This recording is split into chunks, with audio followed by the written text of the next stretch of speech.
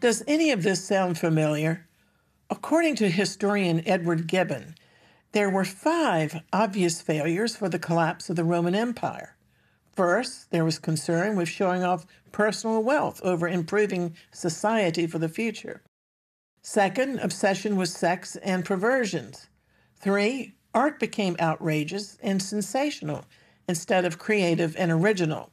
4, there was a widening disparity between the very rich and the very poor. And 5, an increased demand to live off the state. Our own civilization is doomed the same way without restoring biblical standards. The Jerusalem Channel is made with the support of you, our viewers. Thank you for watching.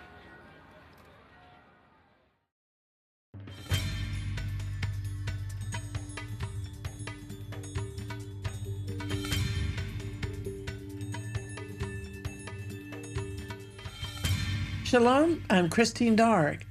The historian Edward Gibbon, who wrote The History of the Decline and Fall of the Roman Empire, said that the 5 marks of the Roman decaying culture were concern with displaying affluence instead of building wealth, obsession with sex and perversions, art became freakish and sensational instead of creative and original. There was an increased disparity between the very rich and the very poor, and an increased demand to live off the state. All of this has happened in the West, and we have certainly been reaping the whirlwind in our culture. There's a famous line from the comic strip Pogo: "We have met the enemy, and he is us." What does it say about contemporary society when it rejects beauty and embraces all that is ugly and grotesque? Roger Kimball is an art critic and social commentator who has been called America's most persuasive voice of cultural conservatism. He writes about art for publications in both Britain and America, and is the author of a number of books on how politics has corrupted higher education and how the Cultural Revolution of the 1960s undermined society. Kimball believes the debased condition of present-day intellectual and cultural life is reflected in the degraded state of art and beauty. Now he has contributed to a new book, Up from Conservatism, Revitalizing the Right After a Generation of Decay. The book includes essays on how the left has transformed the USA, racking up victory after victory with no clear end in sight.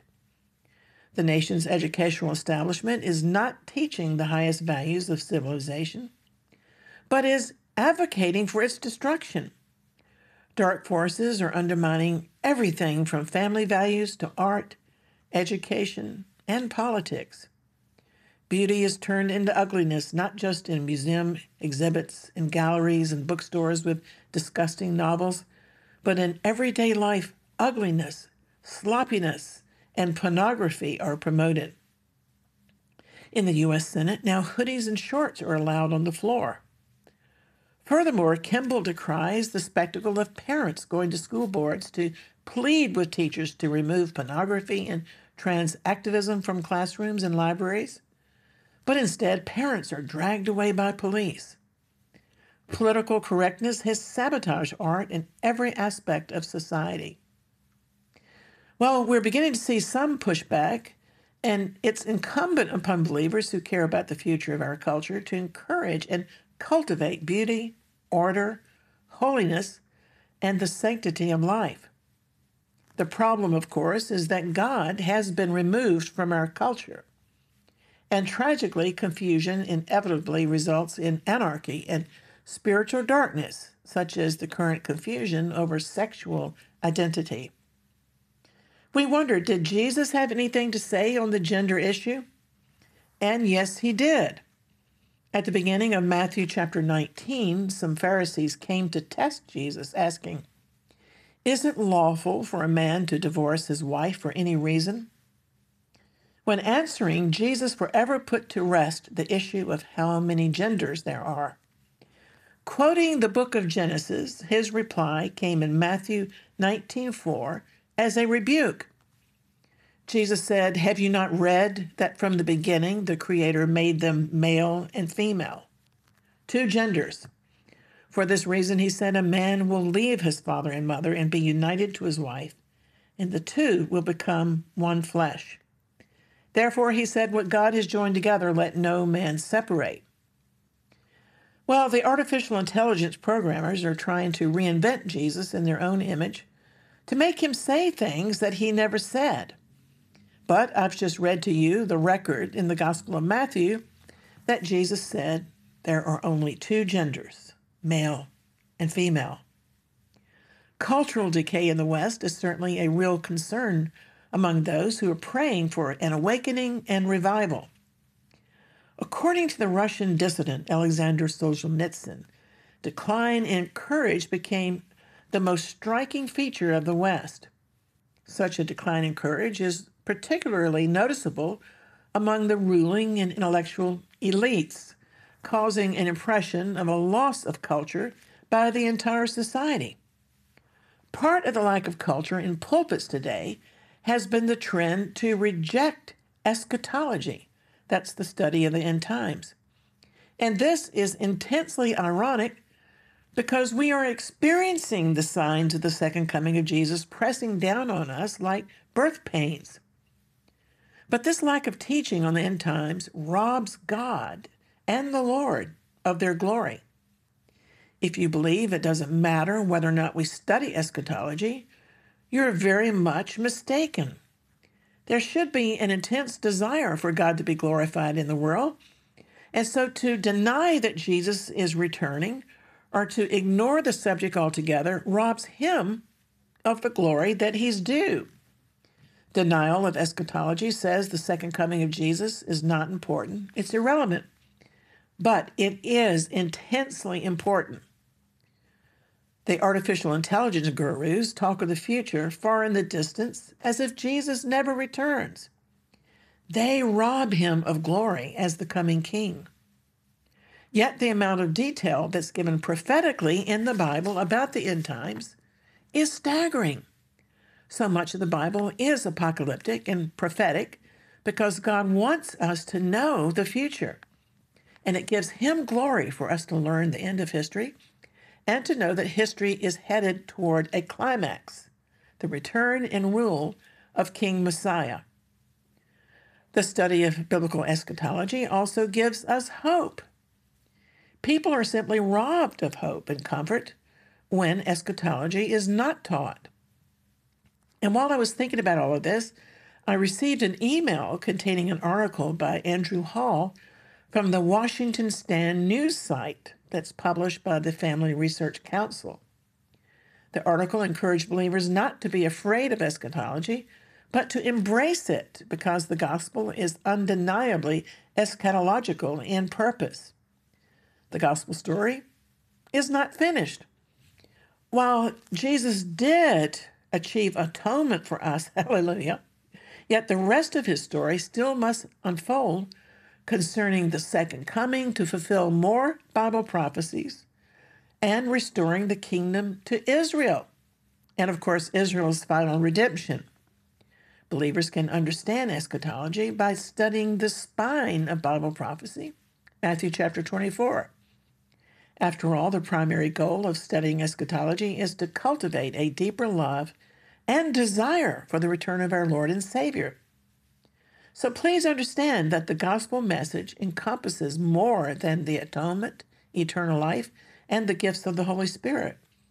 Jesus' mission was to proclaim the gospel of the kingdom, announcing the fulfillment of God's promises to Israel, to the promised seed, the promised land, and the future promised kingdom.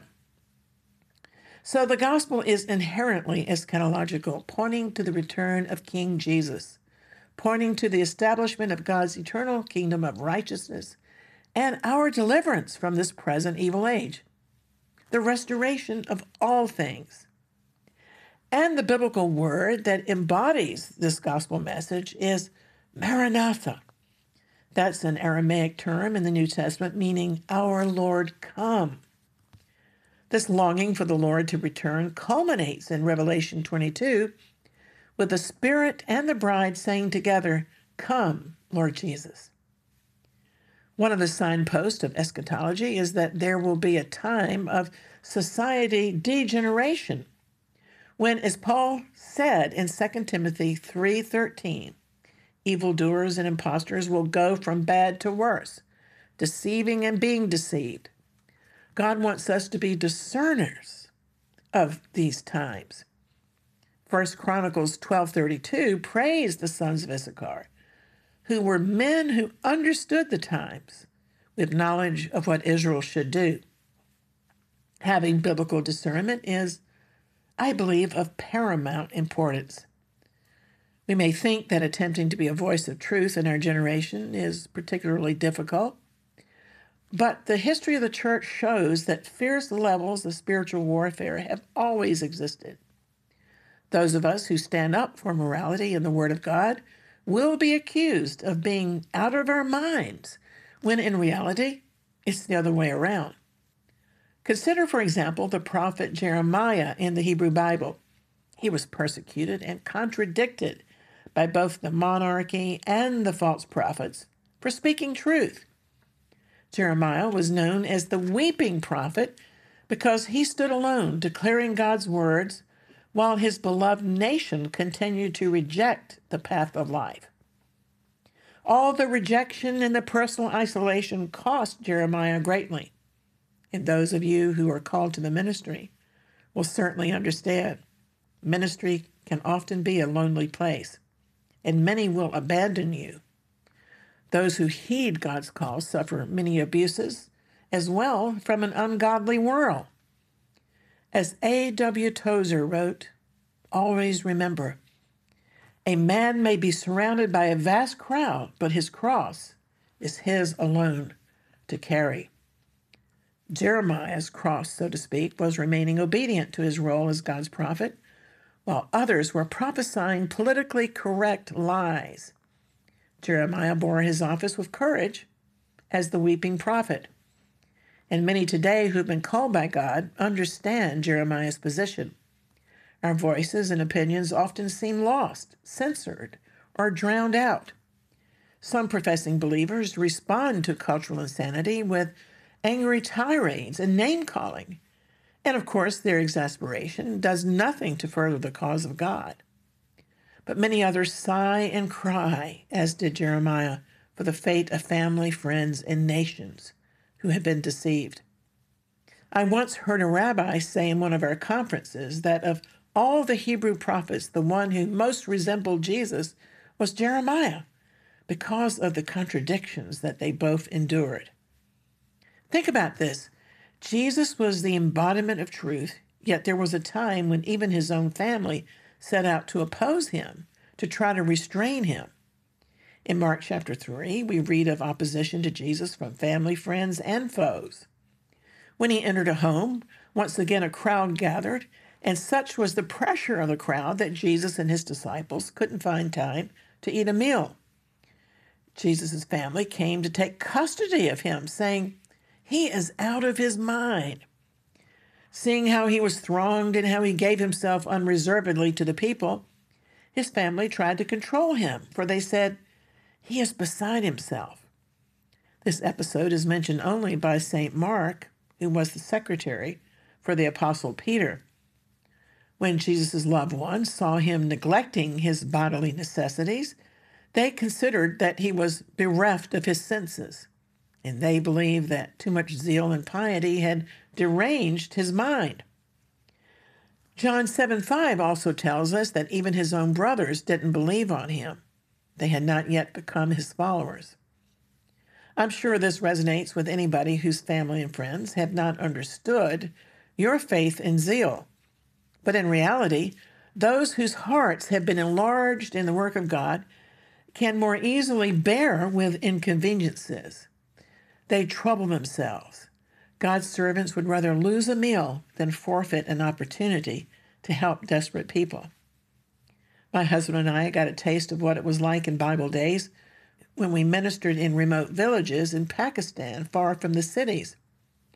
We were staying in a village home and sleeping in a bedroom behind a curtain, and the washroom facilities were outdoors in a separate shed. From early in the morning, people peered at us from behind the bedroom curtain, waiting for us to awaken. The villagers all around the premises were waiting expectantly for prayer and ministry, which we were blessed to share when we went outdoors early in the morning. The interference of Jesus' family teaches us that we must expect hindrances, even from the misplaced affections of family and friends. But the test of relationship with Jesus was obedience to his heavenly Father. His relationship with his Father in heaven surpassed all earthly relationships and obligations. Well, besides pressures from his family, in Mark chapter 3, we also learn that Jesus was charged with madness and demonic possession by jealous, resentful religious leaders who came to watch and criticize his every move. The malice of critics is continually a part of the ministry scene. There's no escaping criticism if you wish to serve the Lord. And Mark 3:22 records, "And the teachers of the religious law who had come down from Jerusalem were saying, 'He is possessed by Beelzebub.' And they said, 'By the prince of demons, he drives out demons.'" One of the most prominent characteristics in the ministry of Jesus was the expulsion of evil spirits, but by the very finger of God. The power of his ministry was beyond question. People were instantly cured of insanity and every manner of disease, lameness, blindness, and leprosy. The religious establishment resorted to slander by saying Jesus was possessed by Beelzebub, the chief of devils, Satan himself. They had heard this allegation and gave an emphasis by saying, not only has he a devil, but he is possessed by the chief of the devils. On the other hand, the multitude were free from prejudice, and they readily acknowledged the greatness of the Lord's miracles as being wrought by divine power. And Jesus gave an awful warning to the religious hierarchy that speaking such blasphemous words would result in an eternal sin. Tragically, such blasphemies are still possible today when religious people think they can speak indiscriminately because they may have knowledge of scriptures, perhaps university degrees, high positions, and so forth. Now, let's consider another man of God in the Bible who was accused of insanity.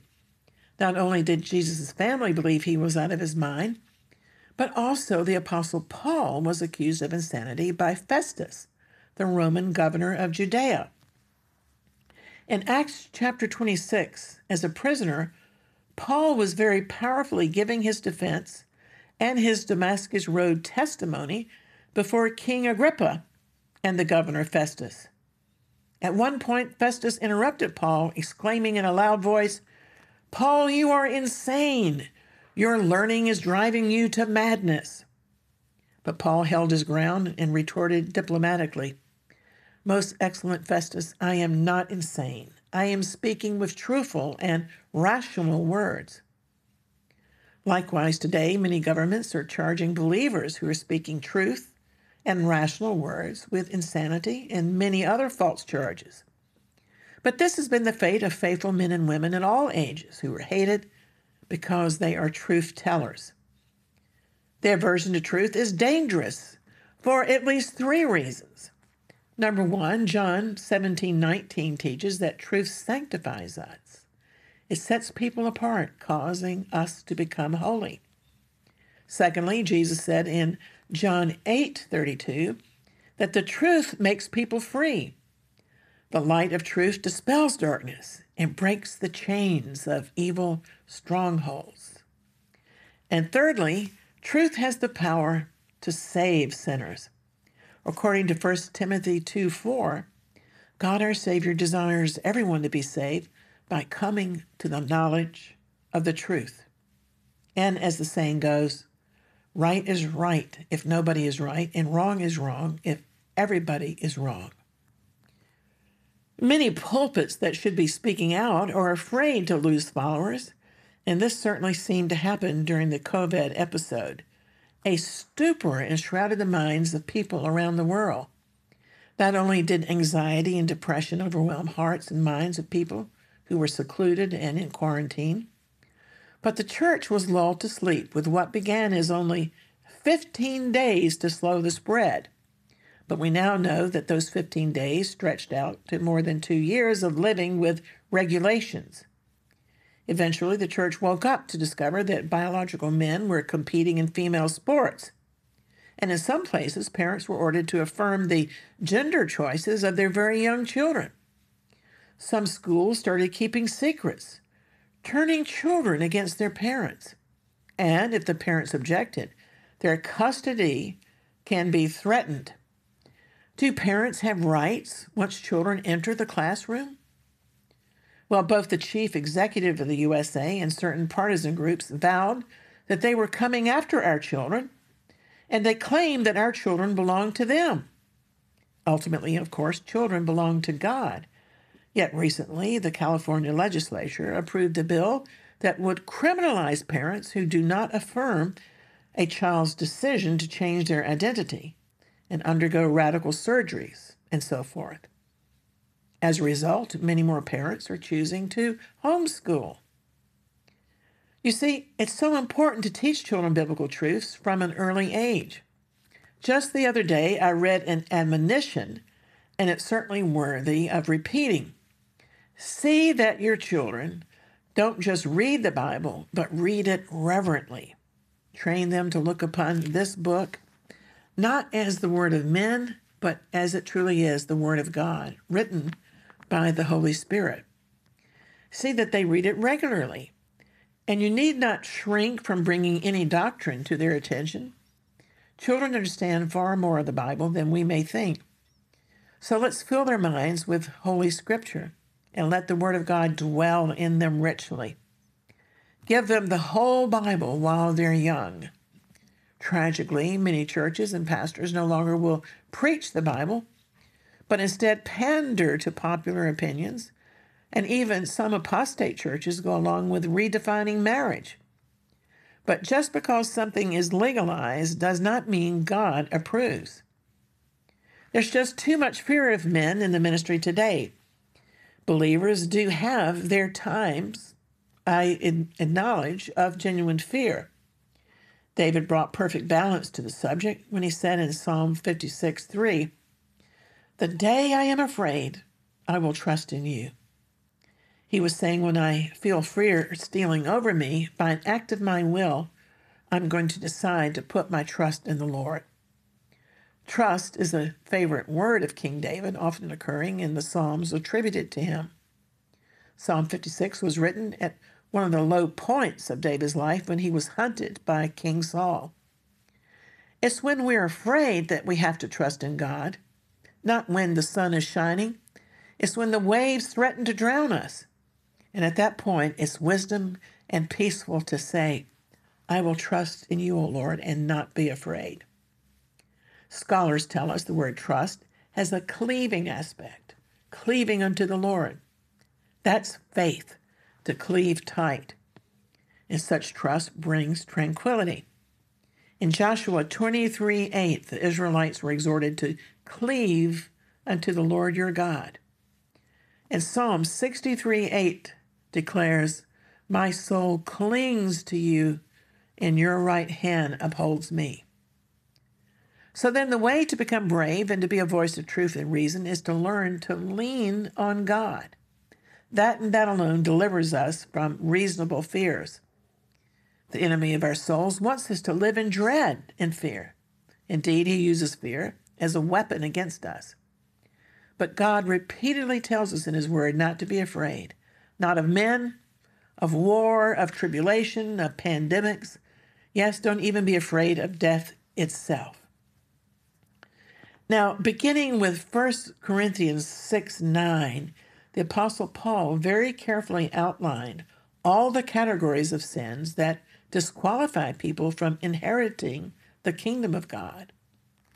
The exclusion of all unrighteousness from heaven is certain. Paul said, do not be deceived, and he lists all the degrading sins, sins of sensuality, sins of idolatry, theft, coveting, extortion, drunkenness. sins of the tongue like foul language. Plainly, we're taught that a nominal faith can never save us. And after writing his long list, Paul adds, "But such were some of you. But you were washed, you were sanctified, you were justified in the name of the Lord Jesus Christ and by the Spirit of our God." Amen. So you see, the washing of our sins by the atoning blood of Jesus cancels and blots them out. Some of you right now may be battling suicide, anger, the feeling that God doesn't exist, that God's not been there for you. Or you may be battling thoughts of confused identity, depression, anxiety, lost hope for your marriage. But we want to give you the Lord's invitation to be born again and to receive his supernatural peace. And how shall we escape if we neglect so great a salvation, one that is free for all, no matter what is your ethnic or religious background? Just tell the Lord, "I do want to be born again. And dear Lord Jesus, I believe you are the Son of God. I believe that you took all of my sins upon your own body on the cross. You took my shame and my guilt. You died for it. You faced hell for me so that I wouldn't have to go there. And you rose from the dead to give me a place in heaven and a purpose on earth until you come." So, my friend, I want to assure you that if you prayed that, I want you to know that Jesus' resurrection from the dead was God's amen to his atoning work that he faithfully accomplished on the cross for you and me. The resurrection was God's vindication on the claims of Jesus as the Son of God. And as an evangelist of Jerusalem's empty tomb, I assure you, along with the Apostle Paul, in Romans 10:9, that if you have declared with your mouth Jesus is Lord, and believe in your heart that God raised him from the dead, you shall be saved. Amen. Well, now I want you to please take advantage of our website, exploits.tv, which has all of our videos and reports on Bible prophecy and end-time events. And at our Jerusalem Channel app, as well as our Jerusalem Channel YouTube site, you can watch our library of videos 24/7. My friends, the kingdom of God is at hand. Soon we will hear the sound of the shofar and see the coming of King Yeshua. In the meantime, if you have any questions, feel free to contact me on social media, and you'll find all of my extended ministry articles free to read on Substack. Until next time, may the grace of the Lord Jesus Christ and the love of God and the fellowship of the Holy Spirit be with us all. And you know me, I'll always be contending for the faith and praying earnestly for the peace of Jerusalem. Shalom. I'm Christine Darg.